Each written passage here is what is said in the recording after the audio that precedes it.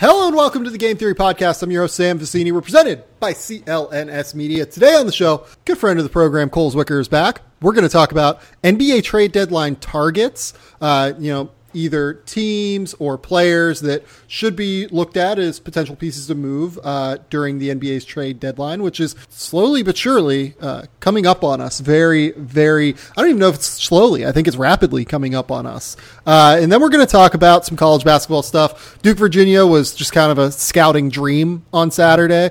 It was terrific. And then Nasir Little is starting to break out. And then finally, we're going to talk about the Naismith Defensive Player of the Year list because, oh boy, that is a list. We're sponsored here by Robinhood today. We'll get to that later. Cole, how you doing, man? Doing good. We've reached the part of the college season where I have like 13 games on my DVR, so I'm already in catch-up mode, but it's fun conference season. And yeah, I mean, we've gotten some really good games recently. Duke, Virginia, like we're going to talk about today, was I don't know if we can deduce so many takeaways from it, but it was at least really fun to watch. Well, it's just a spectacular game. Like, there's not really another, I don't know that there are crazy, takeaways. Like, I think that a lot of players just confirmed what they are throughout the course of that game, right? But we'll talk about that in a little bit here. Let's start with NBA trade deadline. The trade deadline, I should have this in front of me, but I don't. It is on, February 7th, I believe, is the NBA trade deadline? That sounds right. It's got to be a Thursday, right, typically? Sure. I'm actually looking at the calendar now. I'm quickly pulling up the calendar because I'm an idiot and didn't have this. February 7th is the trade deadline. It is a Thursday, correct. So we are about 2.5 weeks slowly out. Yeah, we're about 2.5 weeks out. I feel like it is like kind of creeping up on us a little bit more quickly than what it typically does, I guess. Like, do you feel that way? I do this year just because I haven't been as involved with like the cap stuff. Like, I don't have updated cap sheets like I usually do, so I haven't really been paying attention to that aspect. I've watched a lot of NBA, but not from the vantage point of like identifying teams, luxury tax, like max cap room situations, all that stuff. So yeah, without those details, it kind of has come up a little bit quicker than usual. I think that like maybe we're still adjusting to like it's 2 weeks earlier than what it used to be, right? Like it always used to be like the middle to end of February, and then last year they moved it up. I think it was February 8th. This year it is February 7th. So like this is the earliest that I can really remember an NBA trade deadline. And I think that what the first thing we should talk about within that context is probably just how few sellers it seems like there are. Like, do you think that that's probably the best place to start? I do, because, I mean, the sellers, you're right, there's a finite amount, but they're pretty obvious as far as what teams are going to be looking to sell. Right, so I would say Cleveland should probably be breaking that thing down for spare parts. I would say that the Knicks are in a weird space where they want to sell, but they want to do it on their terms and try and get below the max cap space target that they have to get to be able to easily sign Kevin Durant this summer. Phoenix, I think, should be a seller. Chicago should be a seller. And Atlanta, if they can find a way to move any of their pieces, should probably be a seller. Memphis is in a very strange spot right now. They are 1-9 in their last 10 games, and I think if you extend beyond that, it's even worse. They're really struggling right now. I think that there's a very strong case for them to sell, especially because to keep their draft pick from Boston, it needs to be in the top 8. Otherwise, they have to move it on to Boston. Orlando is in an interesting spot. I think that they would probably prefer to compete, given that they're in the Eastern Conference. They're only 2.5 games out of the playoffs right now. So I don't know that they're necessarily a traditional seller. Dallas, I think, has a chance to tear it down pretty substantially if they would be able to, if only because they want to keep their draft pick if possible. They want to move that pick into the top 5, or at least as close as they can to the top 5. So it wouldn't surprise me to see them move anything, but I think Detroit wants to make the playoffs. Washington wants to make the playoffs. New Orleans needs to make the playoffs. Minnesota would prefer to make the playoffs. Sacramento's kind of in an interesting spot. I think you could make cases a lot of different directions for Sacramento, either adding or subtracting players. And then LA, of course, those are your teams out of the playoffs right now. The Lakers aren't selling anything unless they get one of their expiring deals off the books for a long-term piece. So, or not necessarily a long-term piece, but just something that could help them a little bit more substantially this season. I think they're more in the buyer market, basically. I hesitate with where to start with this in terms of players. So where do you want to go first? Yeah, I think we should just do an overview of some of the players on the teams that we think are going to be sellers really quickly. So I think safely we can say the bottom 5 teams in the league: New York, Cleveland, Atlanta, Phoenix, and then Chicago. Interesting players in these rosters. I mean, there's some young guys, too, that could be available. Frank Ntilikina on the Knicks is probably the headliner there. Very interesting situation there. I'm not saying for sure they're gonna move on from him or not, but that's at least an option. You have Chicago with a guy like Bobby Portis. I even think Phoenix with Kelly Oubre. I mean, he's been good for them, but they could still look to move him if they don't want to pay him long term to a team that wants his restricted free agency rights. He could be valuable to a playoff team as far as a wing. Those are hard to come by. Atlanta, I'm pretty sure, is going to make a move of some sort, whether that's Kent Bazemore. Taurean Prince is definitely a name that I mentioned on the podcast before. I would be very interested to see what they could do with him. Dwayne Dedman. You get to Cleveland. You know, I don't know what to do with Cleveland as far as how valuable their players are, frankly. Like, I think they're going to probably look to maneuver around, but what are their really gets on their roster? So, yeah, let's start with Cleveland. I mean, Rodney Hood has like a sort of no trade clause because he's on the 1-year deal, right? Yes. Alec Burks is on an expiring contract. J.R. Smith, I mean, like, JR, I think it's going to be really hard to move him unless a team is really prioritizing that next year where it's just a totally non-guaranteed deal. Like, it'd be really funny if the Knicks moved, like, Tim Hardaway for J.R. Smith. I think that's exactly the kind of move, though, is something in that realm just with that contract. I look at Cleveland's roster, and that's what stands out to me. They're not going to move Sexton. Larry Nance has got that extension. It's very difficult to find a lot of gets on this roster. Like you said, Hood with the implicit no trade. I think he could have some value to some teams, but we've seen all the character issues in the past. I don't know how much he's going to fetch you. So I do think they're going to try to maybe maneuver around, maybe utilize any kind of, future space. We'll see what they do with JR, but this is one of the teams where you think they're going to do something. It's just very hard to pinpoint what that is. Yeah, I mean, I don't really see a team taking on both years of Tristan Thompson. Do you?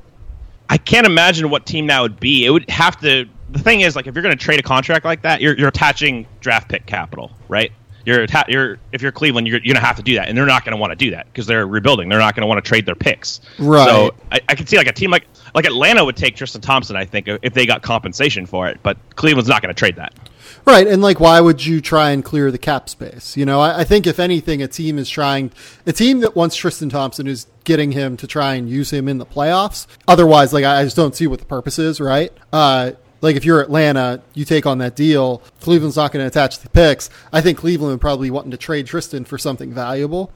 I just don't know what that move is, even though I think Tristan is having, actually a pretty good year. Yeah, I mean, that's a fair argument for sure. I just don't know, like, what is the value of his contract next year. I'm not sure if I want to pay Tristan Thompson, who I think is a third big ideally at this stage of his career, $18.5 million without receiving anything back in addition. Yeah. And we should talk about Kevin Love, too. I just can't see a team deciding to take that plunge right now with all of the uncertainty in regard to his injury.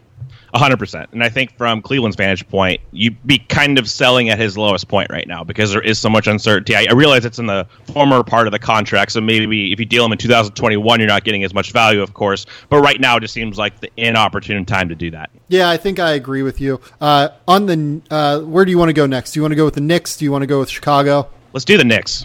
Okay, so the Knicks, their goal is to get below the line that they need to sign a max salary player. Right now, what do they have guaranteed next year? It looks like just over $48 million guaranteed. So they have 48, plus they have Kristaps' $17 million cap hold, which they're certainly going to utilize. That's $65 million. I can't imagine them like really hanging on to any of like Hezonja, Moutier, Cantor, any of their cap holds like on a substantial level. So you're talking about $65 million next season. I believe Lance Thomas has a bit of money guaranteed. That might be accounted for within that. You have Trier's money, which I think is a good deal. I think they would probably prefer to keep him if they could. The deal here that makes the most sense to move is Courtney Lee. I think that a team could actually use Courtney Lee right now as like a bench guard. I know he has $12 million left, but I think there are teams out there that could actually decide, hey, Courtney Lee can maybe potentially help us. I agree with that.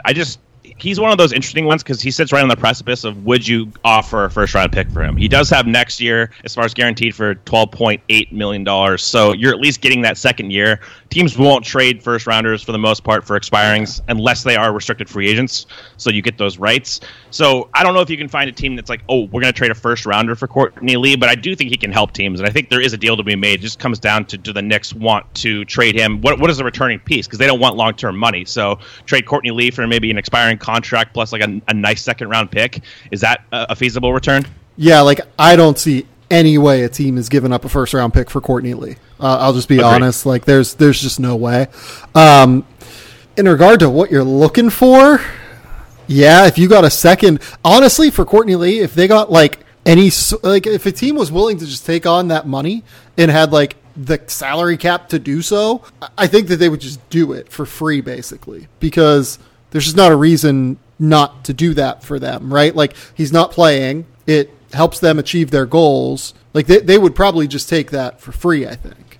It's interesting. There's one team that kind of comes to mind for him. They don't need another backcourt player. They need more of a three, but the Kings can get to a place where they can almost take him straight up into their cap space. They have to maneuver a little bit to get to that point, but they're the team that's easiest to kind of make a deal of this magnitude. But again, they're looking for more of like a three. So they're looking more, if Otto Porter became available, that'd be a target for them rather than Courtney Lee. But that's just another interesting player to add to that rotation potentially. Yeah, I just can't. I don't know why that would work. You know what I mean? Like, I don't know why they would do that. Like, I would not want the money on my books next year if I was Sacramento and I'm in the middle of a ridiculous Western Conference and I've probably outperformed expectations this year, you know? Yeah, absolutely. I just think from their mindset, maybe they look and say, let's get one more veteran to make this playoff push. Like, I don't know how feasible that is, but they're one game out of the loss column for the 8th spot. So, like, they're right in the heat of this thing. So maybe they look at it and say, instead of Ben McLemore coming off the bench and giving us these minutes at times, maybe we can go with Courtney Lee and upgrade that position. And, you know, we're not a team that's a destination market in free agency anyway. Who are we really going to add in free agency next year that's going to be better than Courtney Lee? Him on, you know, at $12.8 million, that's not terrible for 1 year. So I can just see them maybe talking themselves into that because you get some short-term value if they do think they're going to try to make the playoffs, which it seems like they are. So the Knicks, it's a good question. They don't want to add anything to Tim Hardaway Jr. or Courtney Lee to make this move. Do you think that they would have to add something to Courtney Lee? Maybe a second-round pick, potentially in some trades. I don't know if they're going to have to attach like a mega asset, though. It's not going to require, if they move off Courtney Lee, it's not going to cost them like a first-round pick. I don't think they would do that unless they go right up against the deadline for free agency and teams are like, okay, we're not taking anything because we know what your situation is. It's that kind of leverage deal. But right now, if they made the trade, I don't think so. Yeah, I think that I agree with you. I think that they could probably do it like for an expiring contract and a second round pick, right? And like, and by second round pick, I mean like 55 to 60 protected, like fake second round pick. You know what I mean? With Tim Hardaway, I do think that they would have to attach something, even though he's pretty clearly the better player of the two. The problem is that his deal has 2 years after this one at a large number. He's basically 2 years, $37 million after this. I just don't see a team out there that makes a ton of sense for Tim Hardaway. Do you? I mean, we keep hearing Dallas. That's been the team throughout because they have Wes Matthews' expiring contract. They can make the money work. And that in a straight-up deal, if you're just getting rid of Wes Matthews' expiring deal for Tim Hardaway. Some guys have talked themselves into that because, you know, Tim Hardaway is a shooter around Luka. That makes some sense. I don't know if I'd go that way for Dallas just because I do think that they're a destination team. As far as their market and free agency, I would play that card. But that is the predominant rumor that has been circulating for a while, is to Dallas for Wesley Matthews in particular. Would a funny trade be Tim Hardaway and Frank Ntilikina for Dennis Smith and Wes Matthews? I knew you were going there, dude. By the way, I wouldn't do that if I was either team, I don't think. I don't know if I would either, man. That's really tough. I get the conceptual. I mean, Ntilikina conceptually fits really well next to Luka. But I don't know if I'd do that if I was Dallas. I don't know if I like that long-term money for Tim Hardaway, and I would still probably take Dennis upside over Frank, who just he hasn't been comfortable. I don't know if he's gotten really a fair shake in the league yet, but I'm not sure if I'm to the point where I really want to take like that large of a risk on him. Yeah, I would not, to be honest. I would not want to be paying Harrison Barnes and Tim Hardaway Jr. $43 million next year, when the opportunity cost of that is having approximately $1 billion in cap space, right? Yep. Like that's just what I would rather have if I'm Dallas. In terms of, you brought up Ntilikina. That's an interesting talking point that I feel like we should kind of jump into. I guess, like, why do you think the Knicks would potentially move Ntilikina? I'm just kind of going by the rumors of what we've heard, and he's in and out of the rotation, kind of been in the doghouse of the coach, and we don't really know what to make of the situation. He hasn't really established himself as an a plus player. I don't know if he's ever gotten a fair shake, though. So he's one of those weird players where they're not going to give him away. I think people need to put that away. It's not like they're just going to trade him. That's not going to happen. But I do think that they'd entertain deals potentially that could either net them, a long-term starter or something of that capacity. I'm just kind of going by what I'm hearing on the internet, which is never really the right way to go about things, but it seems to be like a prevalent thing. We've heard this pretty much all year. It's like he's potentially available for the right price, and again, just not really established himself as like, it seems like he's a tier below like Kevin Knox for them now. Like they're like, Kevin Knox is maybe our best prospect outside of Porzingis. He's not really a prospect, but he's on a different tier than Ntilikina. It kind of seems like he's being left behind in just how they're building this thing, if that makes sense. So if you're Atlanta, would you be willing to trade Jeremy Lin and Dwayne Dedmon, just those contracts, and you'd probably, if you're the Knicks here, you'd ship Dedmon to a third team because I think he actually has value. Would you be willing to trade Jeremy Lin and Dwayne Dedmon for the Tim Hardaway contract and Frank Ntilikina? I think I would. Honestly, I think that would be really interesting, putting Ntilikina next to Young and Herter. Like, none of those guys is like a real three. But I think Ntilikina can guard a lot of threes. Like, he plays up pretty well as far as that goes. So that's really, really interesting. I don't know about the dynamics of Tim Hardaway's past and stuff. He'd be kind of an interesting sixth man for them. He's kind of plays as a Taurean Prince role, because I think that Prince would be moved in that situation too somewhere. So I would definitely entertain that, because I don't think that Atlanta's necessarily going to be like a free agent destination. I think they're going to build solely through their prospects and through the draft. Right, and if you're New York, your theory here is if Ntilikina is not really a part of what you're considering your long-term core anyway, you're getting off of this massive Tim Hardaway contract for basically nothing. And like I said, you would be getting the Dwayne Dedmon deal, and again, you'd be able to ship the Dwayne Dedmon deal pretty easily elsewhere, essentially for an expiring deal and probably pick value, I would think. Yeah, you could probably get a pick for Dwayne Dedmon, like second round. I think there's enough teams. We talked about Houston on the last podcast. They could probably see a market for that. I'd be more curious, honestly, in that trade, if Atlanta would include Taurean Prince in some capacity, maybe do a third team. You could definitely create a framework that might be agreeable to multiple parties here. It'd be really funny if we're talking about, like, so these teams are both sellers, right? And then we just see like a scrap heap, like seller trade basically to kind of help both of what they're looking for. I don't even know that I love that deal for Atlanta. I get the conceptual fit of Ntilikina and Trae Young together. I think that Ntilikina would really help Trae on defense, but I would just rather probably not have I guess like maybe the Hardaway money just doesn't mean as much to them. Like they just don't have reason to not take it on. It's not like they're a player in free agency. Yeah, that's kind of what I'm getting at. Like there's not a lot of opportunity cost with Atlanta. It's pretty clear what their trajectory is and how they're going to build this team. It's not like they're going to be players in major free agency. So it depends on their valuation of Ntilikina. That's what it comes down to is this guy worth it to make this trade, take on this Hardaway money? Hardaway, you know what you're getting. Like he can be a six-man scorer off the bench, and I think he'd have an interesting role in Atlanta because at least he can get buckets. But if they feel like Ntilikina could play next to Herter and Trae Young, that might be an interesting trade to pursue. Who knows? Yeah, for sure. Let's kind of move on away from the Knicks because we know what their goals are here. Atlanta, I am a little bit less clear on what their goals are. My guess would be to try and, just acquire long-term value in some way, either be it by taking on long-term money to acquire assets, a la the trade that we just talked about, or is it, just try and do small things like Dwayne Dedmon for a second-round pick, and maybe you can move Alex Len, and Alex Len is actually turned into a semi-valuable rotational big, and you're just trying to fill out around the guys that you consider your core, which is Trae Young, Kevin Herter, John Collins.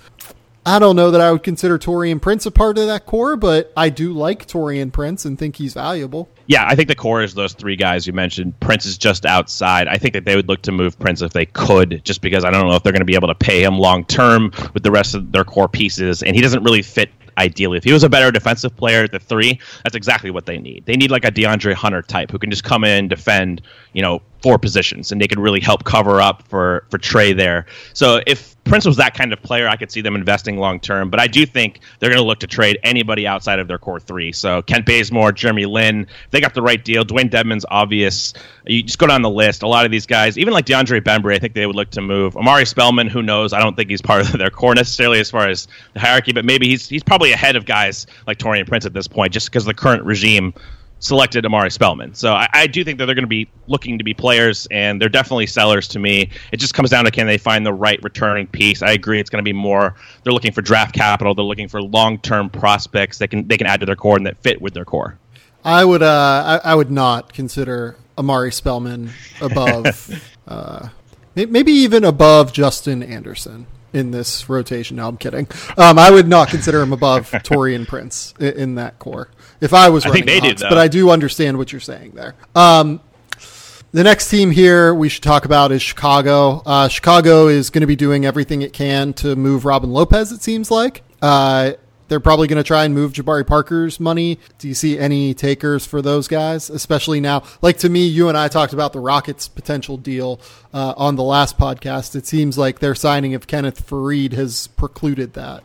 Yeah, it really does. I don't see a lot of interest. This is another one of those things where if a team's taking on Jabari or Robin Lopez, for the most part, considering the financial input there, so Robin makes just over like $14.4 million, they're probably going to want some asset attached. And the Bulls are just not in a situation where they're going to attach like a second-round pick. Obviously, they're not attaching first. Probably even like Chandler Hutchinson's off the table. There's not a lot of pieces that can really incentivize teams to take these contracts with. Like, they're not probably going to trade Chris Dunn. Who the hell knows what Chris Dunn's value is anyway? Like, their core pieces are pretty clear. It's Larry Markkinen and Wendell Carter. They're not trading them. But everybody else, they don't really have that much value. Like, they're going to keep Levine because they probably value Levine more than I do. But if they're going to make a significant move, I think it would probably have to involve him. There's no way that San Antonio looks at like Robin Lopez as someone who could really help them, right? I mean, they could. I guess. He actually kind of would, but like, I mean, in terms of like giving up an asset for them. I don't think so. No, I don't think it's going to be to that level. It's like, yes, teams would be interested in Robin Lopez. I think a lot of teams would if he reached the buyout market, for example. Right. Like, that would be very alluring, but you're not trading anything for Robin Lopez really that's that valuable. Could Philly do it? Oh, man. Like, Philly needs wings. Well, Philly needs wings and they need a backup center. Like, I do think that they need both, realistically. I mean, like, Philly does have a pretty reasonable cache of second rounders left over, if I remember correctly, right? Like, they have the Bucks second rounder in 2019 or Sacramento's. They have the Bulls second rounder in 2019. They have the Nets second rounder in 2020, the Knicks second rounder in 2020, the Mavericks second rounder in 2020, the Knicks second rounder in 2021.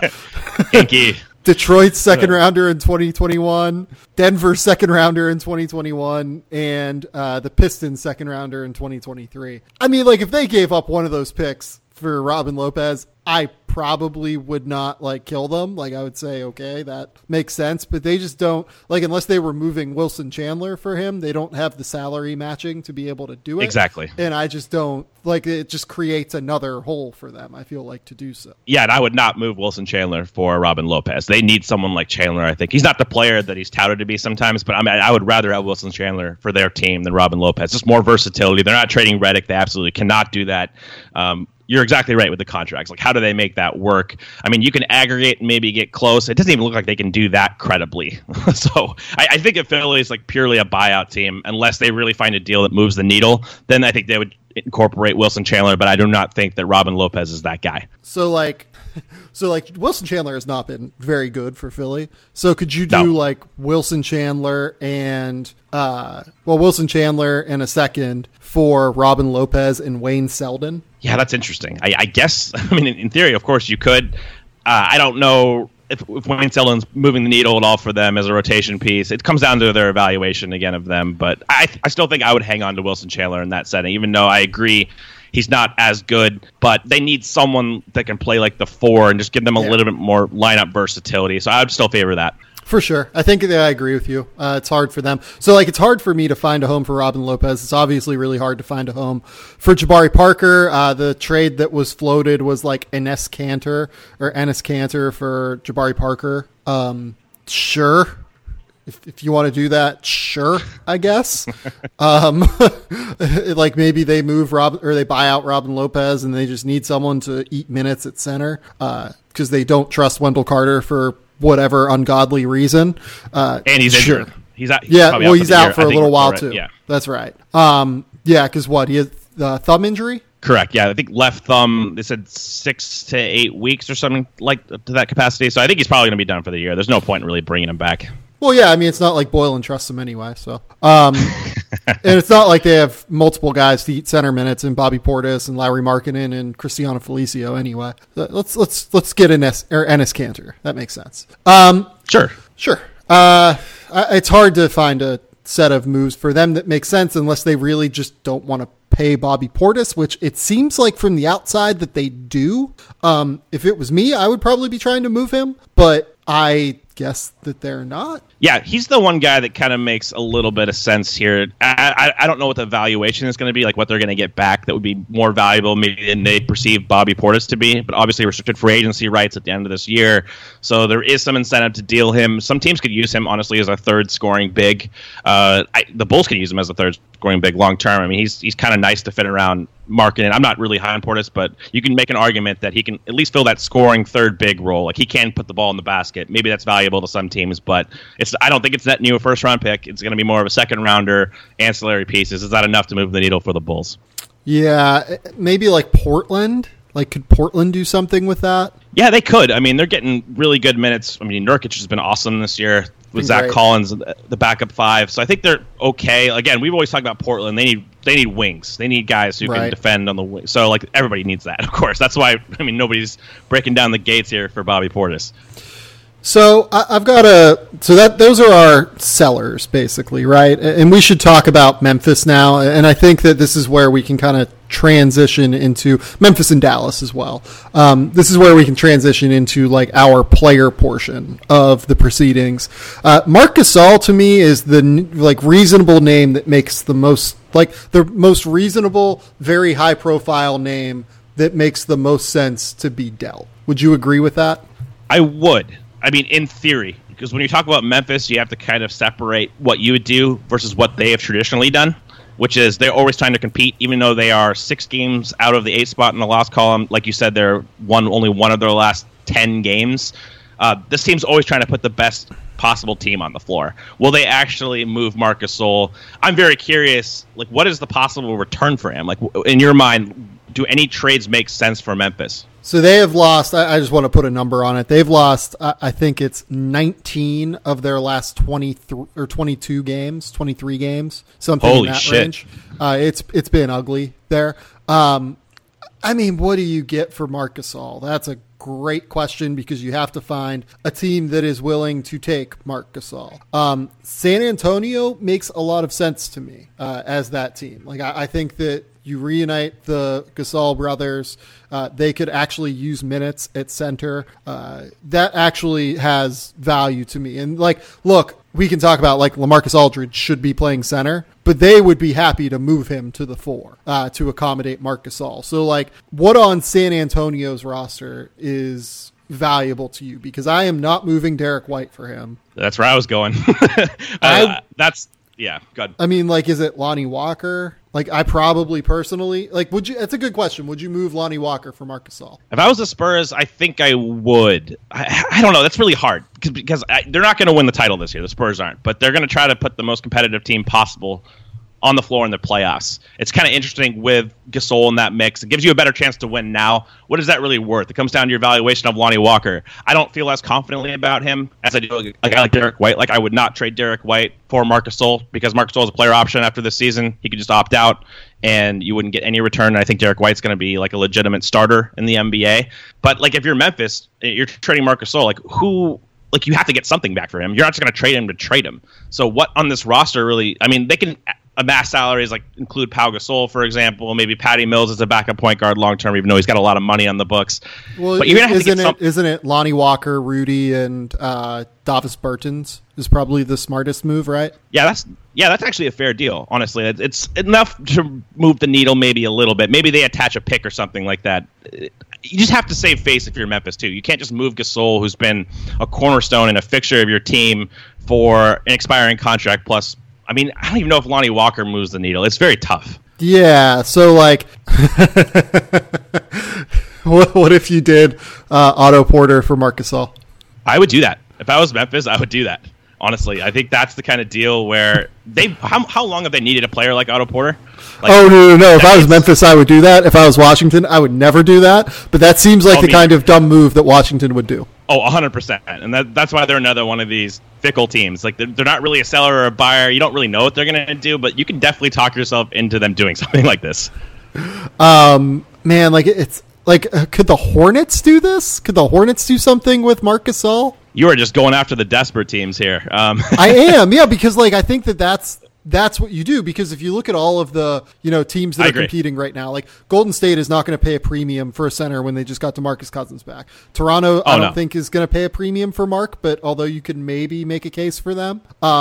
Actually, I think you can make a pretty reasonable case for them. We'll get to them in a second.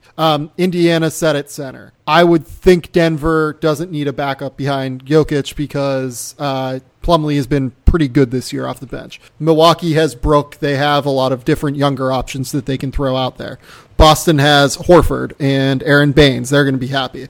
Philly is not getting Gasol for a backup to back up Joel Embiid. Portland has Nurkic and Collins. Oklahoma City has Adams, and they're going to hope to get Nerlens Noel back at some point soon. I mean, like maybe Houston is another one, but like maybe Houston, Toronto, and San Antonio are the three. San Antonio was the one that stuck out to me initially. That was the pretty clear avenue. I mean, going back to the Hornets really quick, can they really field a competitive offer? Like they can do Michael Kidd-Gilchrist, and if they attach Malik Monk, I think that might be interesting. They're not going to probably include Miles Bridges or a future pick. Maybe they will. I don't know. Who knows with Michael Jordan, but they can maybe field something competitive. Just look around. Maybe kind of a sleeper. I mean, they're not really a sleeper because they're like the best team in the East, but the Bucks long term, if they're like, I mean, Lopez has been really good for them this year as far as his role, but Gasol is, I think, just a better player. And if he's going to like Gasol, I think, can fill that 3-point shooting role, and he can give you added value as a passer and stuff. So maybe they look at that. I don't know. Yeah, that would be interesting. I just think that I would still say no to that because we've never really seen Mark as like a super, super high volume 3-point shooter. Like he takes 4 a game right now. I guess he wouldn't have that issue kind of fitting into that scheme, probably, right? I don't think so. I think they basically drop coverage. They play the percentages, so they encourage those mid-range pull-ups. And Mark is like one of the best I've ever seen at that. Like he's not explosive, but like he's so good with his positioning and pick and roll. I think it would actually be an interesting fit if they didn't want to pay Lopez long-term. And of course, there's not like a commitment there. He's expiring. But if they wanted to lock Gasol up, if they think he was going to, maybe he accepts his player option for next year, and they view that as kind of a move piece. They have some contracts they could aggregate. The easiest one would be George Hill, even though that adds to their playoff depth. I don't know if they want to do that. Tony Snell is another guy to look at. Urson, they could put together an interesting offer, but do they have enough of the ancillary guys? Like DJ Wilson's interesting, Sterling Brown's interesting. Do they move the needle for Memphis? I don't think so. Yeah, Brogdon, though. That's a good question. Like, well, they're not moving Brogdon. I don't think so. Like the problem with Milwaukee is the best way to do it is George Hill, and George Hill can't be traded until deadline day, at least aggregated in a package before deadline day. So George Hill and DJ Wilson and like Sterling Brown, I think, is a pretty interesting package for Memphis. But, and like maybe we'll say like a pick of some sort, like a second or something.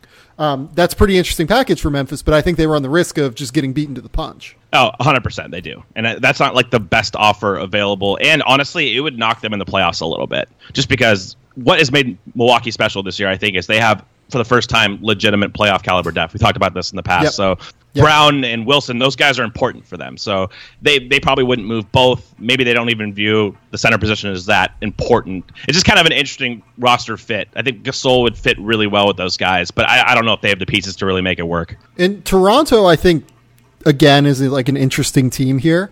If they would be willing, like, would Memphis take on Serge Ibaka?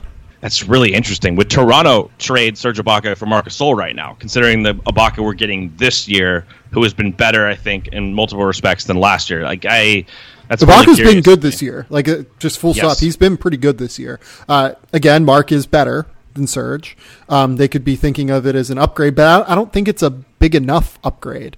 I don't think that the Grizzlies would want to take Jonas unless they're getting something really valuable coming back. Like, is it Jonas and shit? Like, if you're putting Jonas in that deal, like, it almost has to be Anunoby, I think, to make it work. Yeah, and he's kind of taken a little bit of a back seat this year, honestly. So I don't know if Toronto does that, though. They're probably not viewing that as much of an upgrade. Yeah, I it is a wouldn't. slight yeah, I wouldn't either. So, like, I just wouldn't view it that way. So then, like, what, we're down again to yeah, we're down again to San Antonio. So yeah, it's a hard one. Like could you say like Brooklyn? But I wouldn't want to reduce Jared Allen's minutes. No, I don't know what. So, I mean, it obviously improves your roster, but what is the goal for them? It's more long term based. Yeah, like there are realistic offers out there though for Mark that I think you could reasonably make sense of. Sure.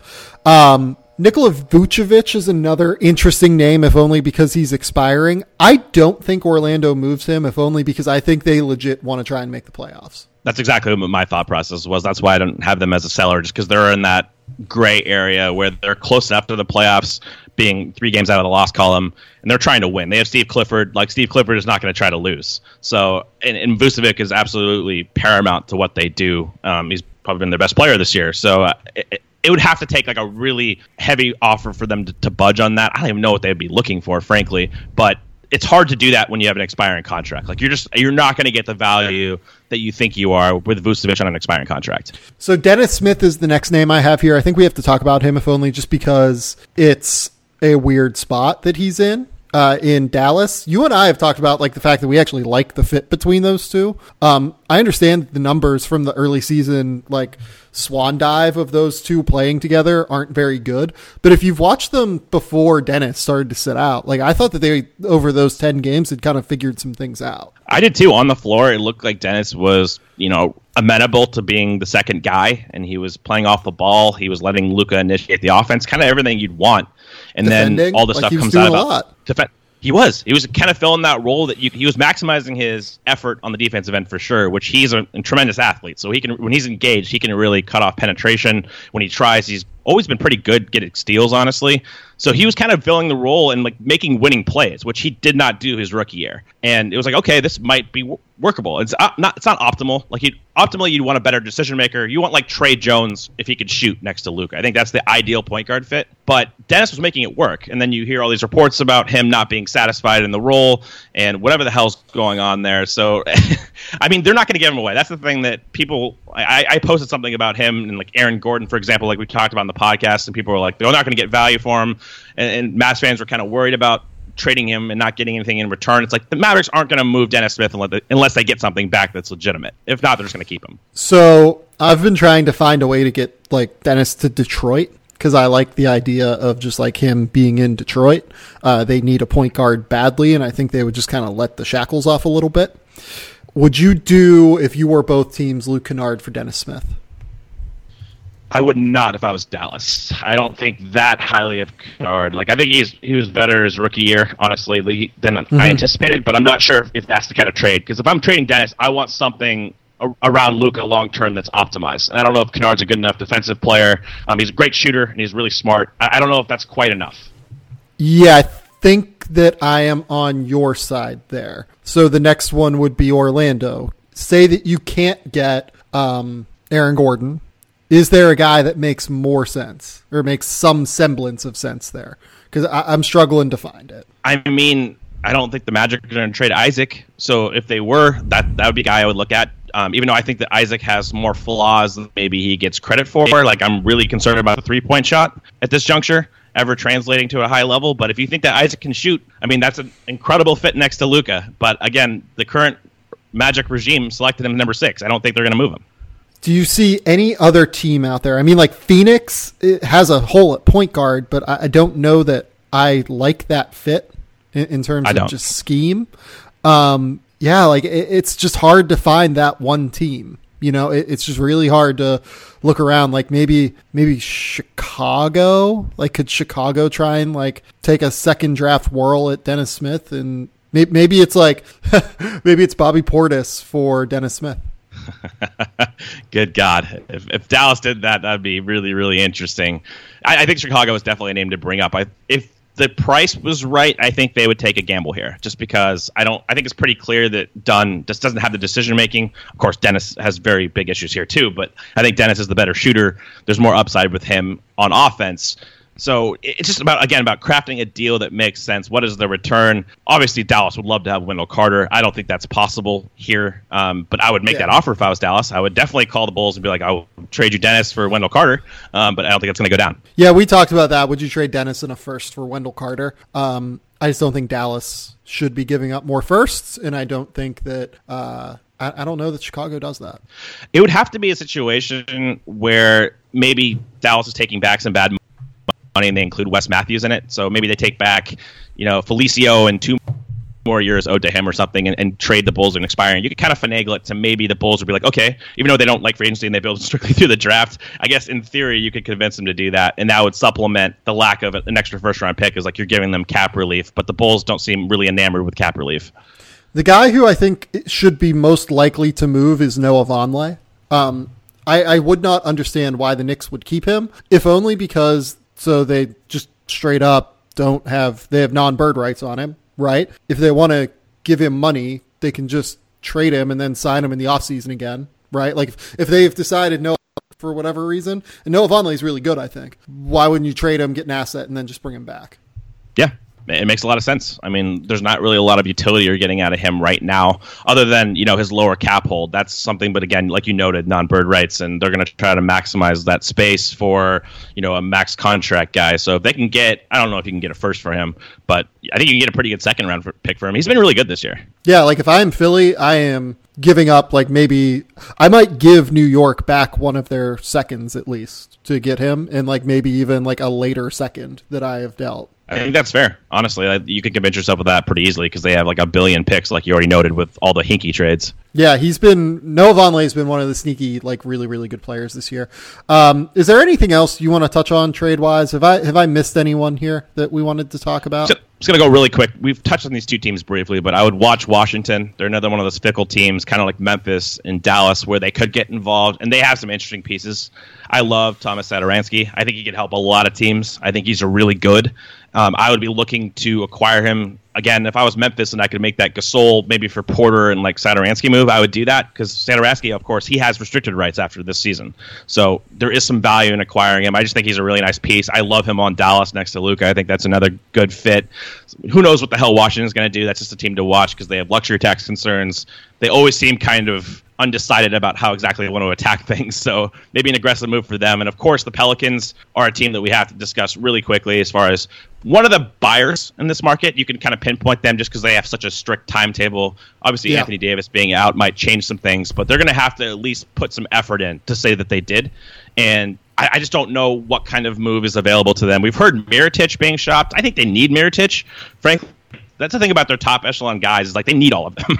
You can't just trade somebody without getting anybody that's going to help you back, because they don't have that kind of depth, right? So maybe a team like Washington, for example, you include like a Julius Randle, you can finagle a deal potentially for an Otto Porter type again, but I don't know if they have the contracts to match. That's really tough with Solomon Hill, who wants to take him on, Etuan Moore. It's just a team we clearly have to watch, because there is a lot of incentive for them to make a short-term deal. With Washington, the differing incentives here in terms of what they're trying to do are going to be really interesting, because on the one hand, Ted Leonsis has been very strong that they want to compete. On the other hand, I cannot see a circumstance where they're going to pay a luxury tax on this team. They're going to try and do, I think, whatever they can to get below that tax line.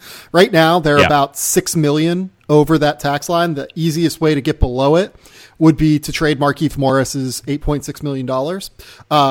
another way to do it would be to maybe like piecemeal it, where you trade Trevor Ariza for a number that's like slightly lower than Trevor Ariza's number at 15 million. And then just kind of like make it work that way. Like then you move Sam Decker, you move maybe like a couple of the other guys there. They've been working their ass off to try and stay at 13 guys this season to make that work. We'll see if that ends up happening, but then you throw in the fact that they're trying to compete and trying to maybe add pieces for God knows what reason. It's just going to be really interesting to see the way that dynamic plays out. And I wouldn't totally rule out Mahinmi being traded, attaching like a first rounder in the future. Honestly, I think that might be possible just because it's really going to help them. And if they're going to get off that contract, they're going to have to attach something legitimate.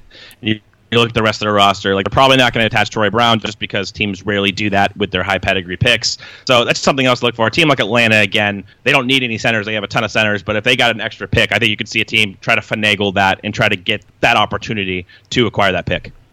Yeah. I mean, like the easiest trade candidate here is Trevor Ariza. I just don't know if they're going to move him again. Okay, so breaking news here. I don't know if you saw this tweet from Woj, because we've been talking about this, but for the first time, Memphis will begin listening to trade offers on franchise stars Marc Gasol and Mike Conley. Memphis has reached a crossroads and is preparing to weigh deals involving one or both of its cornerstone veterans. Story soon on ESPN, so that is interesting. Yeah, so, I mean, like we talked about, there are actually a lot of really potentially interesting deals out there for Mark. You can make a case for being workable, right? Absolutely. What about Mike Conley, though, really quick? Like, what do you think about him? Because he can really help teams. He's good. Yeah, Mike Conley, I think, should... Man, like, I want Mike Conley to make the All-Star team this year. Like, I don't know if, like, he should necessarily. Like, they're just... It's so deep in the West. I think you can make a lot of different cases for a lot of players. But fuck, man. Like, I want him on the All-Star team. He, I think, deserves it, at the very least. Man, like, what teams for Mike Conley? I mean... It's hard because a lot of the contending teams have points. Like Milwaukee, they have Eric Bledsoe. Toronto has Kyle Lowry. Golden State, no. Denver has Jamal Murray. I mean, like maybe Denver would make sense. Yeah, that's interesting. I think that they're probably going to keep their ecosystem, but they might entertain it. Philly is the most interesting for me, but they can't pay all these guys. That's the thing. Is like you can't pay Jimmy Butler, Mike Conley, Ben Simmons, and Joel Embiid the max. It's just not feasible. But here's a wild one: would you awesome. trade Jimmy Butler for Mike Conley? That's pretty good, man. I might if I was Philly, just with the issues that Butler has caused there and the certainty of getting 2 more years on Conley's deal, because we can assume he's not going to terminate his option this last year. That's really interesting because they need somebody who can guard smalls, and Conley's a better fit as far as a shooter who can initiate the offense. That's really interesting. I don't think I would, if only because Butler's cap hit should be, if I remember correctly, a bit lower and allows them to have maneuverability in terms of signing another player in addition to Jimmy. So I don't think I would do that, but it's interesting at least. If they just don't like the fit with Jimmy Butler at all already. To me, like Denver actually does ring a bell here because he would fit really well with Jokic. He would fit really well with all of their young players. He's considered around the league as like a great dude. So I don't think you would have to worry about upsetting the ecosystem. They have the young pieces that are pretty interesting. Jamal Murray could pretty easily move off ball and then take some on ball minutes as the backup point guard whenever Mike sits. That's a team that makes a lot of sense to me the more I think about it. Yeah, it's just for me, it's if you're Memphis, because they have to get something for Conley. Like this is different than Gasol, I think. Like Conley's legitimately like a sub-elite for his position right now. So you have to get something of real value. So are we talking about Gary Harris? Like in theory, I don't think Denver's trading Jamal Murray, so we'll leave him out. But Michael Porter Jr., they have pieces and they have picks, but what is enough for you if you're Memphis? So definitely has to involve Porter if Memphis wants Porter. Yeah. I think Juancho is good. So, like, I would move Juancho here, too. So it's like Michael Porter, Juancho. That gets you 5. Mason Plumlee and Will Barton. Bring Will Barton back to Memphis. There you go. It's definitely a competitive offer. I think that was smart to point out because I think Denver could talk themselves into maybe Conley. We're at the point where he moves the needle. He takes us from, we've obviously been great this year, but maybe he pushes us just high enough to where we feel like we can better compete with Golden State. Oklahoma City, I'm still saying no. Man, I just don't think Philly has the money to do it. Yes. Portland's a no. Houston's a no. San Antonio? That's what I was looking at again. I mean, you could really talk yourself into that fit. Yeah, you really could. Like, San Antonio makes a lot of sense. Do you move Derek White for him if you're San Antonio? I would. I would have no problem moving Derek White for him. I would too. I don't know if they have enough. I'll be honest. I just don't know that they have enough to do it. Because, like, to me, the Denver offer is better than what San Antonio can give. Yes, if Denver's willing to do that, absolutely. I think that they can field a better, more competitive offer. We can't write off teams. Like, I don't know if Dallas has the pieces, but, I mean, what if Memphis just invests in Dennis Smith as their young point guard and you kind of finagle? I don't think they're going to have enough, but, like, the Suns could get involved. You can see teams that don't necessarily have the same timeline. Like, Conley fits really well next to Devin Booker. I mean, that's the kind of defender. So, like, they could probably talk themselves into something like that, and they would have the assets to do it. So those teams, I think, would get involved in this too, potentially. So that's just something to look for. Utah next to Donovan Mitchell is another really great one, but I don't know if they have the pieces. So, like, with Phoenix, you're probably talking, Mikal Bridges, TJ Warren, and then, like, you have to move the Ryan Anderson deal, right? Just because that has to be involved for salary matching. Yeah, which is competitive. I mean, that's at least a formidable offer for him. You could throw Oubre in too if you don't want to pay Oubre. Well, and if Memphis loves Josh Jackson, he could be involved in that too. I don't think that he's off limits by any means. I think the only two untouchables are Booker and Ayton. Like, everybody else, I think, is available here. Plus picks. Like, I don't know. It depends on what the pick protection is, of course, if we're talking about future picks. But yeah, they can field a competitive offer. I think that you can look at a team like Phoenix to get involved. There's a lot of teams, I think. This is different from Marc Gasol. Like, Gasol, there's only a handful of teams. Conley's good enough to where I think a lot of teams could talk themselves into this. Okay, last one here that I'm going to give you. If you're Orlando, Aaron Gordon for Mike Conley. Oh, man. I think I would do that if I was Orlando, just because Conley will improve Isaac and stuff like that. Like, he helps your younger players. Like, they need an initiator so bad. I mean, Augustine's been okay this year. He's been actually better than most of the lower key point guards, like Chris Dunn, for example. But I would probably do that. I think that you're getting value for Aaron Gordon. You're putting your young players in a better position to succeed. Is there any other one that, like, really makes sense to you? I already mentioned Utah. It's just, if I was them and I was looking at it and say, we got really close last year. I mean, not like super, super close, but we beat Oklahoma City, went to the second round. We had no secondary creation next to Donovan Mitchell on the perimeter. That would be a really interesting fit next to him, because I don't think Donovan is a natural lead guard. I think that Conley would really help him in a lot of different ways, and they could field some competitive offers, like including Rubio. I just don't know if they have the young pieces to get that done. So it basically have to be Rubio, Exum, Grayson Allen, and like at least one, maybe two picks. Yeah, and if I was Utah, I would think about that. I mean, that's the kind of deal where that puts you in the top four teams in the West, in my opinion. If you get Conley and you add him to that core, Exum's really interesting. I think that was the piece that I overlooked. That would be a fascinating fit on Memphis. Maybe they could talk themselves into that. Yeah. It would be an investment on behalf of the Grizzlies, wouldn't you say? Yes, it would. Well, here's the other thing. Robinhood is an investing app that lets you buy and sell stocks, ETFs, options, and cryptos, all commission-free. They strive to make financial services work for everyone, not just the wealthy or the basketball teams. It's a non-intimidating way for the stock market newcomers around the world to invest for the first time with true confidence. It's simple and intuitive. There's a clear design, and it has data presented in an easy-to-digest way. I really can't emphasize that part enough. The charts are just so easy to understand. The market data is great. You can place a trade in just 4 taps on your smartphone. You can look at collections, like the most popular sectors, the most popular stocks, entertainment stocks, social media stocks. You can just learn by doing. You learn how to invest as you build your portfolio. You discover new stocks. You trade or you track your favorite companies with personalized news feeds. There are custom notifications for price movements, so you never miss the right moment to invest. And best of all, there's no cost or commission fees. Other brokerages are going to charge you $10 or potentially $10 for every trade, but Robinhood, they don't charge commission fees. You trade stocks and you keep all of your profits. It really is, like, I can't emphasize it enough. Robinhood is absolutely spectacular. Look, Robinhood is giving listeners a free stock like Apple, Ford, or Sprint to help build your portfolio.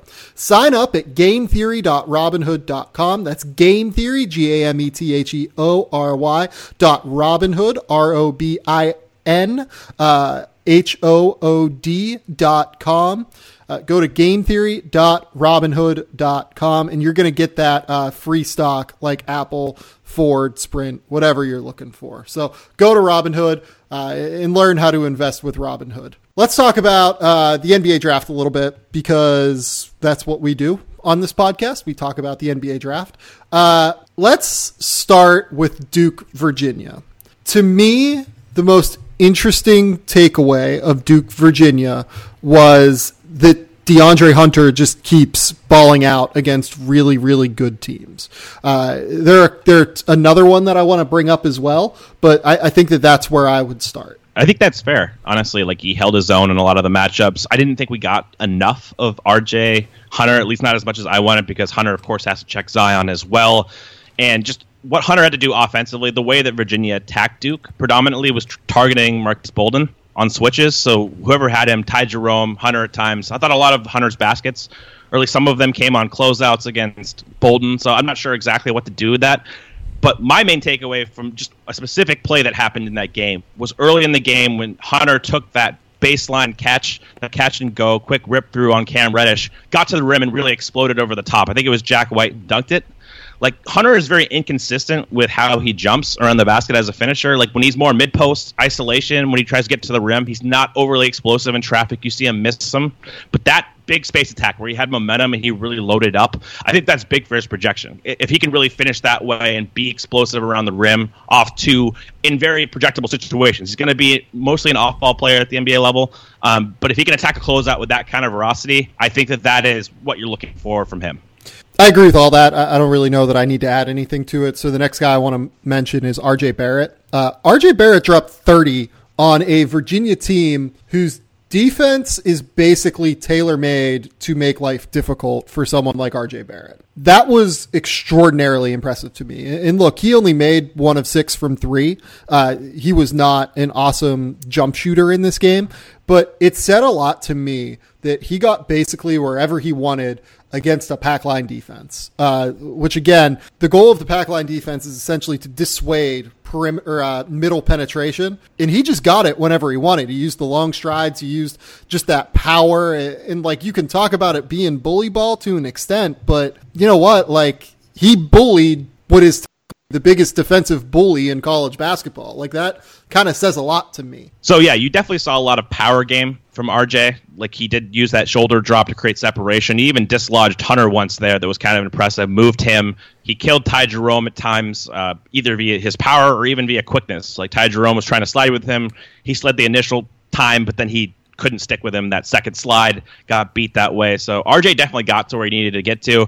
I still want to see him. I wanted to see him be defended by Hunter more in isolation, because I felt like a lot of even the non-finishing plays, I don't think that RJ ever got the corner on Hunter, which is not something to be like dissuaded about completely, because I think Hunter's honestly one of the best perimeter defenders in the country, if not the best. But that's a matchup I wanted to see a little bit more of. But you can't critique. I wasn't killing RJ after this game. You got the forced floaters he does pretty consistently in every game, where he has like a triple team and he'll just throw it up instead of drive and kick. You can pick out things, but the guy just produces. He's produced basically every stage of the season. It's hard to really pick apart, beating a defense like that and being that kind of scorer against that caliber of opponent. Yeah, and you know what? Like, he's not the world's best defender, but he's a pretty good defender. He's not a willing passer, but when he wants to be, he's a pretty good passer. I don't know, like, I'm going to be really interested to see how he kind of fits and meshes within NBA locker rooms, if only because I think NBA teams and NBA players will get very frustrated playing with him at times. But the talent, to me, like, he's still pretty clearly the number 2 pick, just based off of talent. Now, is he so overwhelming, the number 2 pick, that you don't consider the other factors? No, I don't think that's the case. But in terms of just what he's done this year, I think he's just been a stud. And I think you get a lot of Wiggins comparisons with him. And I don't not even close to me. Like, that's not RJ's issue to me. It's not about not showing up on a consistent basis and just being kind of an empty shooter. When you don't shoot well, you're not engaged. You kind of have this laissez-faire attitude. Like, RJ's problem is, honestly, most of the time is the opposite of that. Yeah. He's too aggressive with his own scoring, that he doesn't see these kick-out passes. He's not the most willing passer, but you don't have to worry about the mental approach from a competitive standpoint. So I just want to get that on the record. I don't agree with that narrative. I think that's got some legs under it, unfortunately. And to me, that's not the problem with RJ. That is, I genuinely don't think you could come up with a worse comparison for two guys that have like similar builds. You know what I mean? Like comparing Jack Salt to Kie Clark would be a bad comparison. But like two guys that are 6'7", 6'8", relative length, scorers. Those two guys are just nothing alike. They really are nothing alike. RJ is consistent kill mode, wants to dominate every single possession. Andrew's happy sitting back and chilling out. Like, those clips with Doris Burke that went around the internet where she kind of killed Andrew Wiggins for just kind of floating around in the second half. You would never see RJ do that. You will never, ever, ever see RJ do that. Yes, exactly right. And I think that mental approach, that difference is the difference here. Like RJ's wired like an alpha, but he might not be good enough and efficient enough as a scorer to be an alpha. That's my concern with him, is like he just might not be good enough for what he thinks he is on the floor. You want guys historically that are wired that way, though. That's what makes him so alluring, is because most of the best players in the NBA are competitive as fuck, and RJ is. So that's not the issue. Like Wiggins isn't wired like an alpha. That's his problem. It's like he's very passive. And it's kind of like I get it from like a general sense where if they're not scoring, what are they really doing for you? And RJ's been a volume scorer on like okay efficiency this year, and we can talk about a situation. We'll probably get to that in future podcasts or whatnot as far as spacing, all of that. I think he could have done a better job this year. I think even you would agree with this, distributing and understanding his role in the offense, and the fact that he's not the best player in his own team. He drives me fucking crazy with that. Like, yeah, no question. But that's the concern. Though. Let's fixate on the actual issues when we're projecting guys, and not just come up with something like Wiggins where it doesn't really have any value. Like, there's no value in looking at Wiggins and looking at RJ, unless you're just going from the pure score standpoint. But that doesn't even really mesh either. Yeah, I agree. That does not hold any water to me, in my opinion. Is there anyone else that we want to talk about? Like Zion in this game, he's fucking incredible. Cam Reddish had like kind of a sleepy game again. He ends up with 9 points, 8 rebounds, a couple steals. I don't think he was particularly bad defensively. Like, he was pretty solid for them. This game was without Trey Jones. I think I think Duke performed a lot better offensively without Trey Jones than what I would have ever expected against Virginia, and I think that's worth mentioning. But, I mean, I just don't know that there's... Maybe Ty Jerome we could bring up. Ty Jerome really struggled, I thought, with the length that Duke presented, and that's an issue for him long-term. To me, he's an off-guard, not a lead, like he plays at Virginia, but I think that he can be an off-guard that knocks down shots off of movement and plays... not high-level defense, but, like, capable defense. Yeah, I think we already kind of knew these things about Jerome, but playing a team like Duke is going to bring everything to the surface. There's just major athleticism questions with him, in my opinion. Like, again, I noted that play with RJ. Like, I don't expect him... I don't think RJ has, like, the most nuclear first step or anything like that. He mostly wins on his strides. But, like, the fact that Jerome just didn't have a shot a lot of the time is concerning for his defensive value, being able to keep guys in front.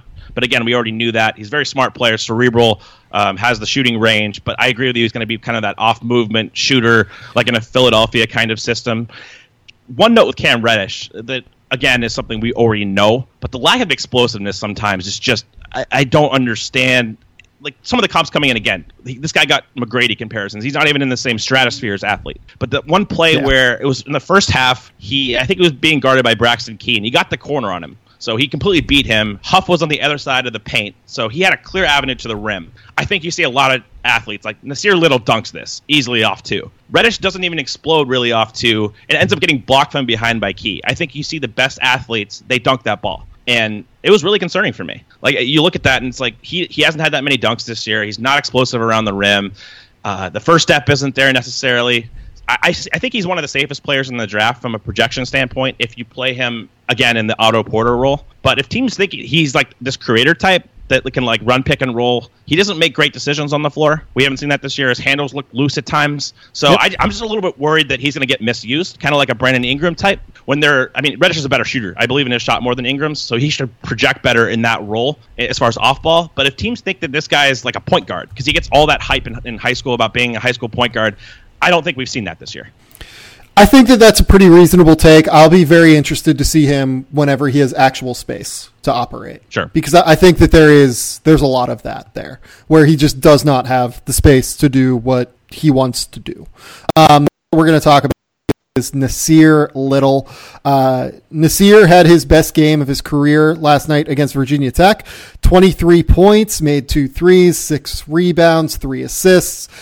I will say this. A lot of this came in garbage time. A lot of his production came late in this game. He had something, I want to say, like 11 points before he came in for this last stint.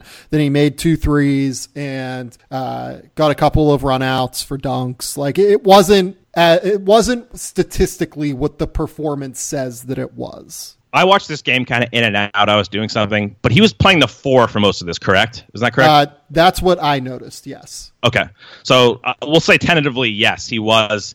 From what I saw, it wasn't like one of those holy shit performances. It was fine. It was just my main takeaway. It was just good to see him with some confidence. You yes. saw him kind of build up off of energy. This is a guy who's kind of been. We talked about it. He struggled this year, and he struggled to find his place. And it was just good to see him do well. I really like that kid a lot. It's just kind of a gut feeling for me. When I listen to him talk, I'm very into him as a prospect as far as how he's wired. I love the competitiveness. I think you're going to get 100% of whatever he's got on the floor.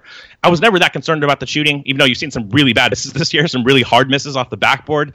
But watching him in AAU and stuff, I loved his shot for what he is as a player, as far as a wing type like that who has that kind of natural shooting ability. So good to see him make some threes. I don't think he's a 20% 3-point shooter whatever he was before this game. I think he's a better shooter than that. I'm not concerned about the shooting. I'm concerned about the feel. I'm concerned about his ability to understand how to play basketball. And I'm concerned about the body type. To an extent, we talked about maybe what is his optimal strength level as far as maintaining agility. I don't know what that is. It seems like some people have postulated that he's actually lost some weight over the course of the season. He looks like he's moving a little bit better to me, but those are going to be the questions you ask. Yes. Yeah, so those are the questions I think you have to ask when you talk about him. So I've talked to a lot of college assistants about Nasir that have played Nasir this year, and they kind of agreed with my take that he is a little bit heavy right now. They are worried about the feel as well. He just hasn't really displayed it so far this season. But, in the last 3 games, 11 points against Notre Dame in 18 minutes, and he turned that game. He was, I don't know if he was North Carolina's MVP because, Kobe White dropped 17 in that game, and Cam Johnson continued to be super valuable. But he was the turning point. He dropped 11 points in the second half. They don't win that game without him. Against Miami, he goes for 12 points, generally plays really, really well. He only played 13 minutes in that game, but it was mostly because of foul trouble. He actually played again when he was on the floor. I thought he played really well.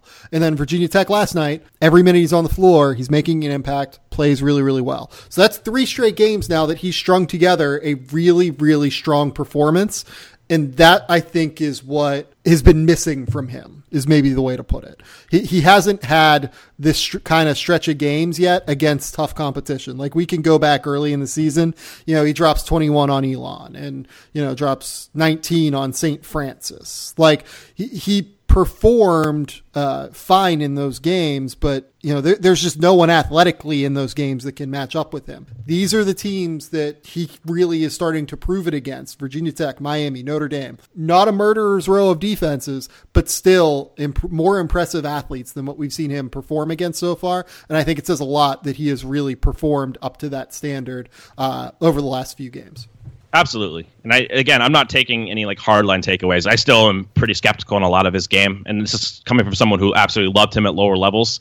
We'll see. I'm not going to overreact to the sample, especially last night. For me, again, the takeaway is just, I want to see him with some confidence. I want to see him go out there and we get the full Nasir, what he's capable of right now in that role. And I think that, building up that confidence, that consistent production is only going to be a positive to kind of bring to the surface what he can do. I just want to see the mentality more consistent, and I think we're starting to get that a little bit.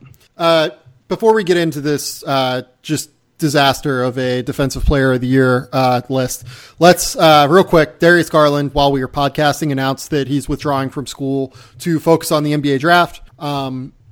It's not a surprise, obviously, that he's going to be going forward with the NBA. To me, a potential top 10 pick, almost certainly a lottery pick. Really, really great pull-up shooter. Developing decision maker, I think, as a passer. But just the kind of point guard that the NBA is looking for right now as a playmaker.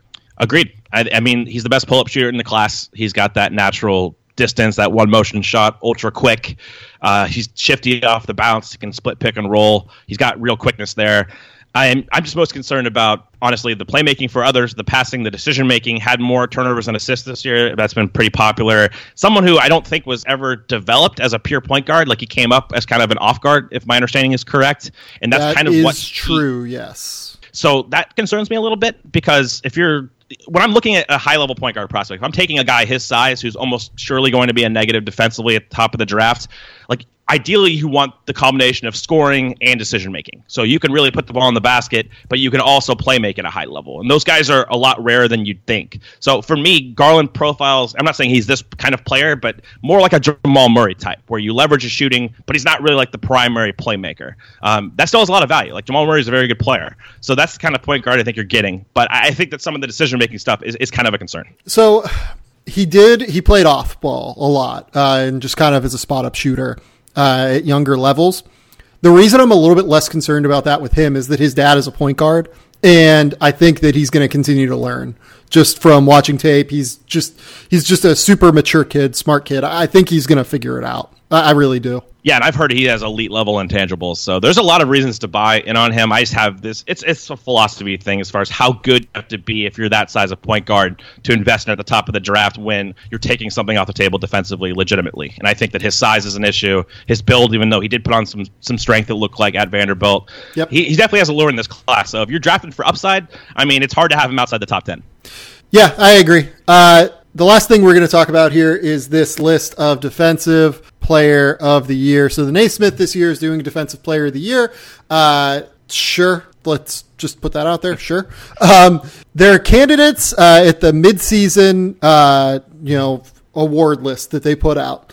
Barry Brown from Kansas State. Good. Barry Brown's a good defender. Do you have a takeaway on that? No. Every game I've watched of Kansas State, going to watch, I think tonight they play Tech. Is that correct? Yes. I think they play Texas Tech tonight. Yeah. So every time I've watched him, he's been a good defender. I have no qualms with that.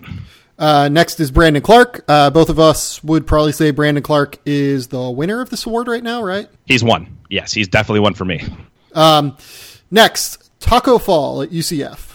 Haven't honestly watched a second of him this year, so this is kind of where we diverge. You cover much more. I mean, you obviously cover the draft in depth, but also college basketball and have a much better contextual understanding of these kinds of players, where I'm watching solely for legitimate prospects, so I haven't seen a lot of UCF. So UCF this season, when Taco Fall's on the floor versus when he's off the floor, plays like right around 20 to 22 minutes a night, if I remember correctly. They're allowing a worse effective field goal percentage against. They're getting fewer, or no. They're right around the same in terms of turnovers. They allow a higher offensive rebounding rate when Taco Fall is in the game. The 2-point percentage, which is what you would think he would impact the most from opposing teams. Teams are shooting 43.5% when he's on the floor versus 45% when he's off the floor. So that was the number that always used to be like a pretty big difference with them. Last season, for instance, like last season, for instance, when he was on the floor, UCF gave up 0.87 points per 100 possessions, this versus 0.98 when he was off the floor. This season, there's just not a difference there when he's on the floor or off the floor. And I get that he's just like this big rim protector, but to me, he's just not the kind of difference maker that should be on a list like this. Bruno Fernando is next. I will give you the floor on Bruno because you've watched a lot of Bruno. I have. I don't know if I'd include him on a list like this. I don't know exactly what this is trying to accomplish because, I mean, we'll talk about omissions pretty soon, but there are two really big ones that are way ahead of Fernando. So I analyze these guys more from a prospect perspective, not like their impact on college defense. But for Fernando, I don't know if he finishes enough plays defensively. Like sometimes he's late to react. Sometimes he doesn't challenge shots. There's some pick and roll defense issues as far as his positioning. You can go down the line. I mean, he's not a bad defender. I think he's fine. I don't know if he belongs on a list like this. Like if he's in discussion with a Brandon Clark, for example, they're on different wavelengths here. Yeah. So like to me, Bruno is like a solid college defender who gets most of his value from killing the glass and blocking shots. I don't know that he's necessarily like an elite rim protector, though. I agree with that very much. Wisconsin's Ethan Happ is on this list. This is pretty obviously just an inclusion. because he gets or he gets steals and gets like the occasional block and looks like he plays super, super hard. When Ethan Happ is on the floor this season, Wisconsin gives up 0.94 points per 100 possessions. When he's off the floor, they give up 0.84 points per 100 possessions. Part of that is situational because a lot of those possessions where he's off the floor are, later in games that they had already won this season. But that's a pretty stark difference in my opinion. He's allowing, or when he's on the floor, Wisconsin's allowing 46.6% at the basket versus 42.3 when he's off the floor. Just a very strange inclusion to me. It just feels kind of more like a pedigree pick, honestly, just because he's a very notable college name. He carries that team. So that's how I view it. I mean, he's obviously a smart player. He has really great hands defensively. There's a lot of pluses on that end. He moves well on the perimeter, too. He does have good feet. Yes, 100%. So they're definitely alluring traits. Like, I'm not looking at this as like a total injustice. Like, it's fine for me. But yeah. He's definitely not a top 15 defender in the country, though. Like, I just can't get behind that. DeAndre Hunter, Virginia. We talked about this earlier. Totally reasonable. Kyler Kelly at Oregon State. Oh, boy. I love Kyler Kelly. I love him unconditionally. He is just genuinely one of the best rim protectors in all of college basketball. He has like a 19% block rate right now.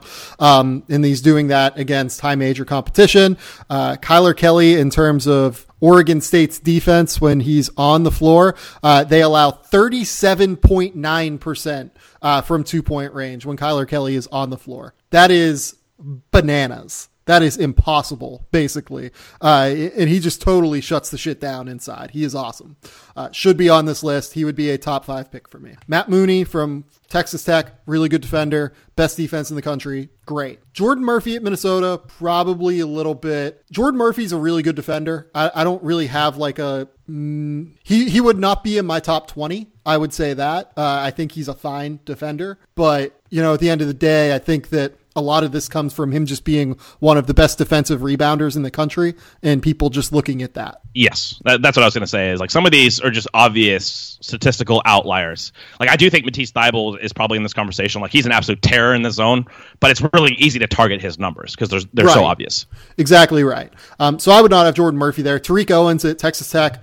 Sure. Really good defender. Yep. Don't really have an issue there. Xavier Simpson at Michigan. Absolutely one of the 3 best on-ball defenders of lead guards at the point of attack in all of college basketball. Matisse Thybulle at Washington, as Cole talked about, just an absolute terror in that zone. He is a beast. Grant Williams at Tennessee. I think Grant does a good job defensively at Tennessee. I don't think he would be in my top 4, or I think he would not be in my top 3 defenders on Tennessee. I think he's probably their 4th best defender. Interesting. So go into detail about that.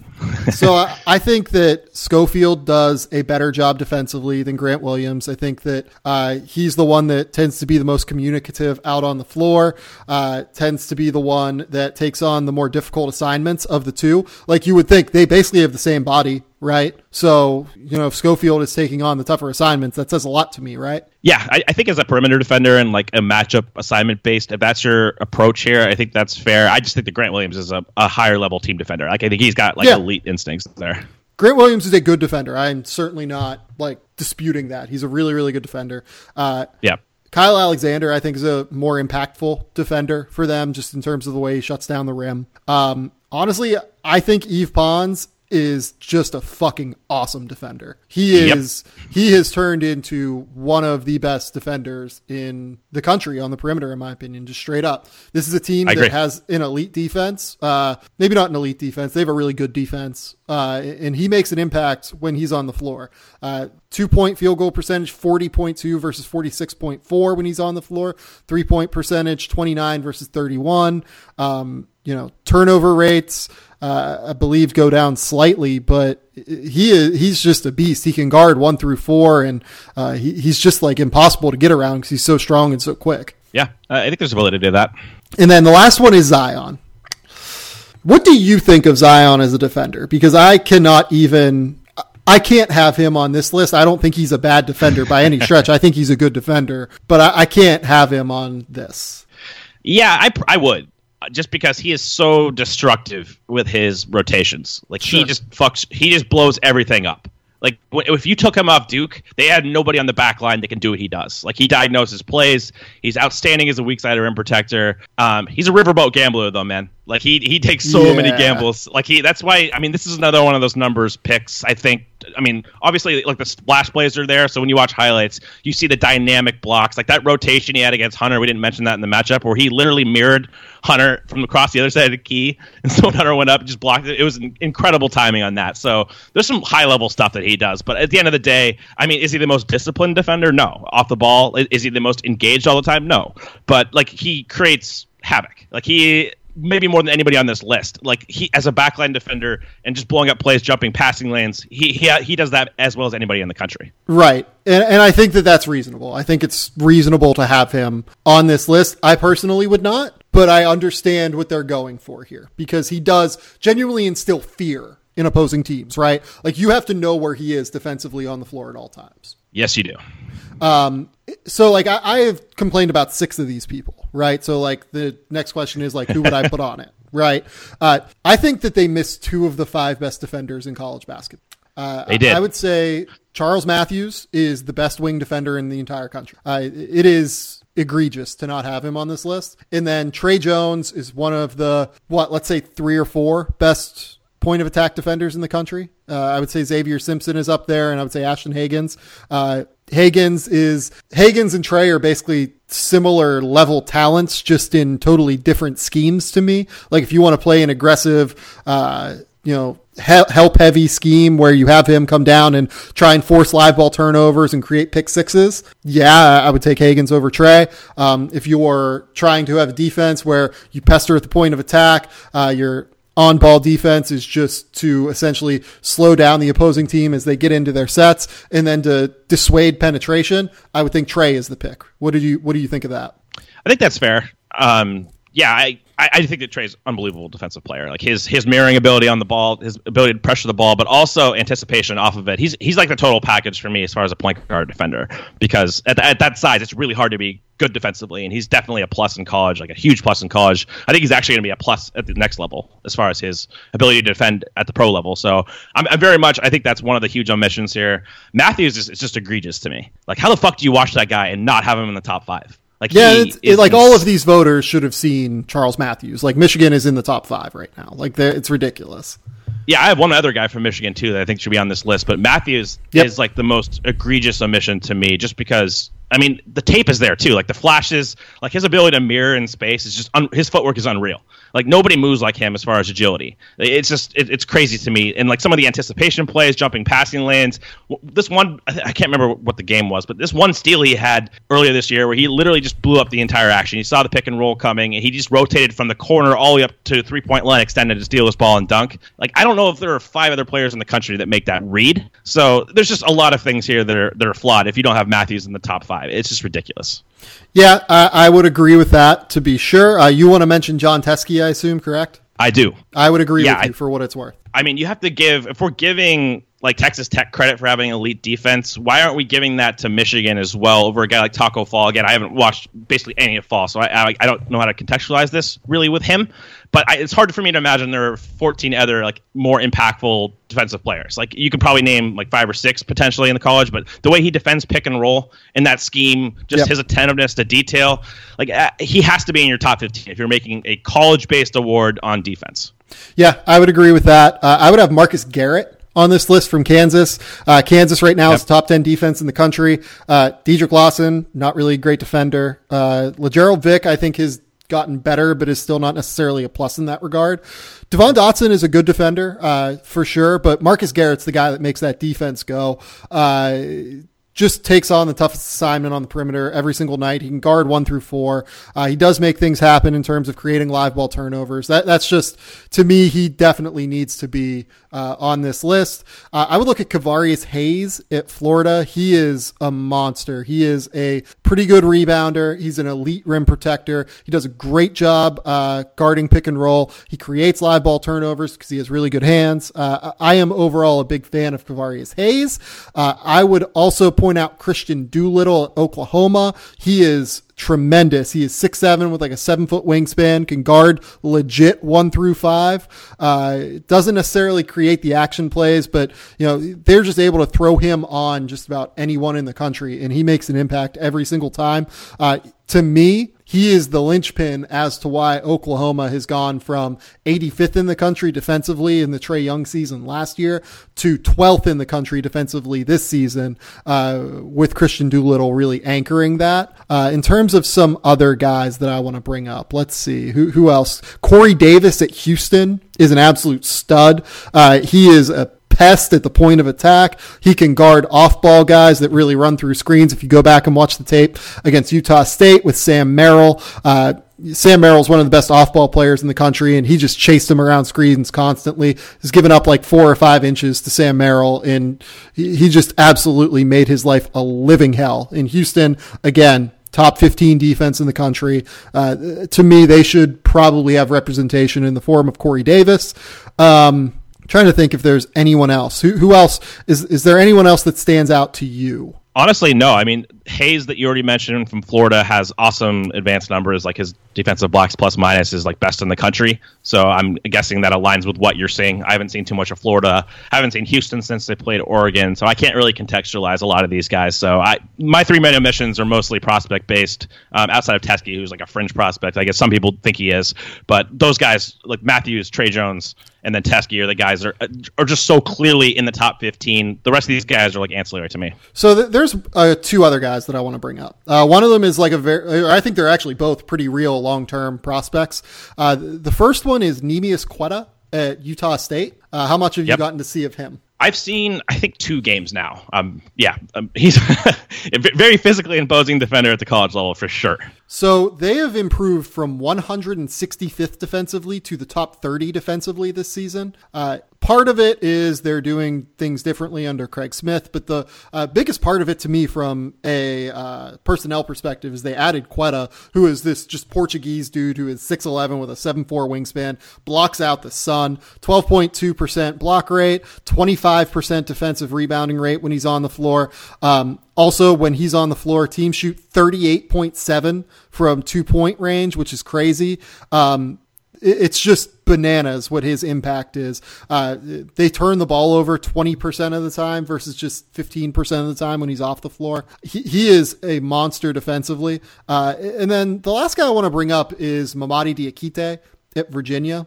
I think he might be, I get why you can't put him on this list because he is playing like 18 minutes a night. You know what I mean? Like he's not playing a ton of minutes, but he is just an absolute beast on defense. He blocks the weak side of the rim. He just destroys pick and roll action. His feet are so good. He's just so fast. And he recovers so quickly within the context of that scheme because you show and recover out. He just destroys everything that opposing teams want to run out at the top. And then you throw in the fact that he is a really imposing weak side rim protector due to that length. Just an absolute monster. And you know what? Like if we are going to talk about Virginia, Jack Salt is a ridiculous defender on the college level. He is like, you can make a case that he is more important to their scheme than DeAndre Hunter defensively, I think. You can make that case. Absolutely. I think that all these guys do something a little bit different, which is what makes Virginia so unique. I get giving Hunter the recognition. He's kind of like the shutdown guy where you put him on the best wing scorer. Like he defended Nickeil Alexander-Walker and of course defended RJ and Zion. It's just, they all have very different roles. So, I mean, like obviously Hunter's the best prospect, but these guys have legitimate roles. Diakite is a weak side guy, a movement guy in space, and then Salt is a rim protector, just being absolutely enormous. In regard to, like Romeo Langford, I don't know that I would put Romeo on this list necessarily, but really good defender. Matt McQuaid, I think, has an interesting case at Michigan State. Matt McQuaid, he's playing around guys that I wouldn't exactly call terrific defenders at Michigan State. Like, Nick Ward has his problems out in space, right? Cassius Winston is not a great point guard defender. They've been missing Josh Langford for a little while now. Xavier Tillman's still a pretty big body defender. Kenny Goins, I think, is a pretty good defender, but I think McQuaid is kind of the linchpin of why they have a top 10 defense right now. They're obviously also just so good as a team.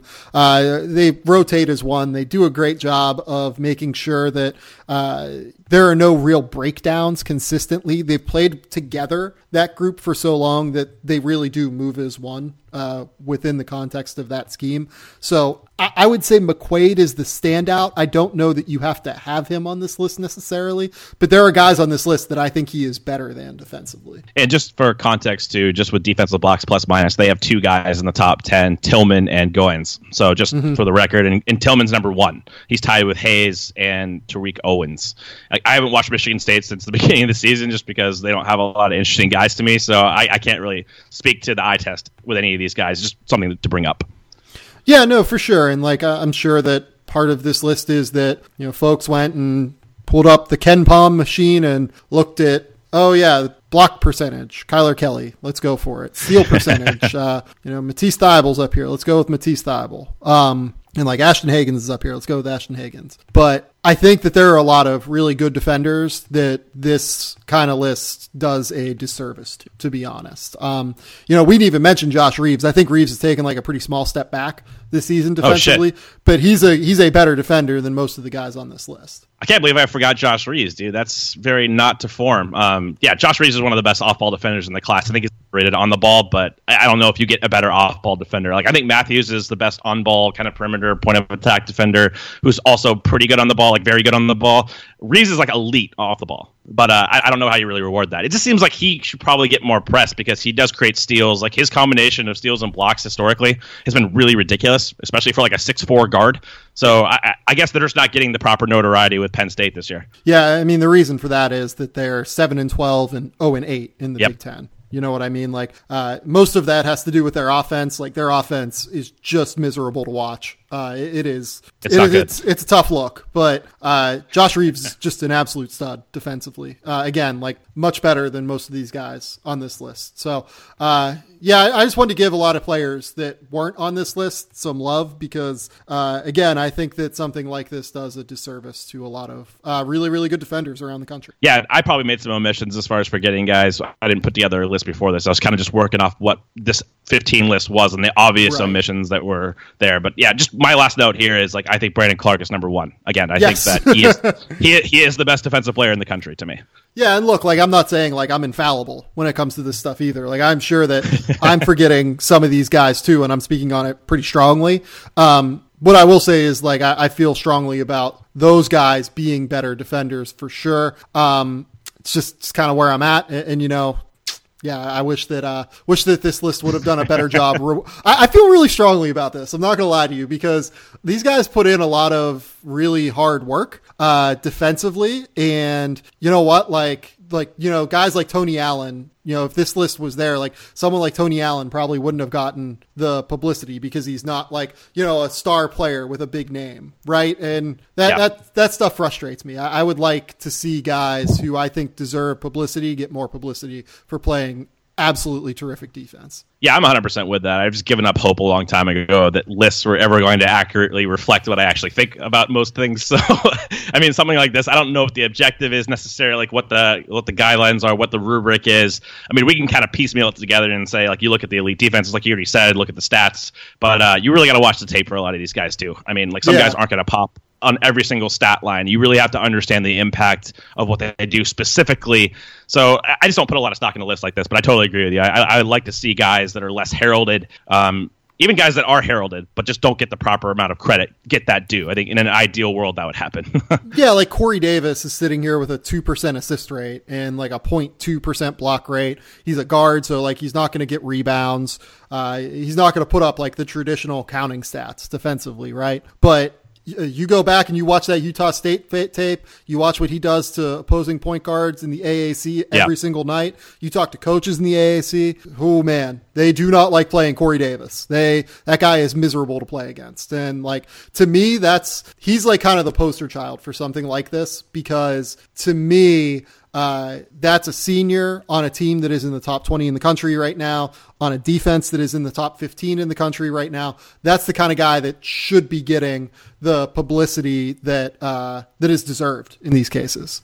Yeah, and I guess just a general point, my last one is like traditionally in a mainstream sense, we kind of suck at evaluating defense and like what actually makes defense work. Like even in the draft community, like Hunter is a very known commodity, but people don't like him as much because he doesn't get steals and blocks. Like because he never gambles at all. He's like the most technically sound defender for the wing in the class. Like he just doesn't make mistakes usually, and he doesn't try to get steals like Zion or create events.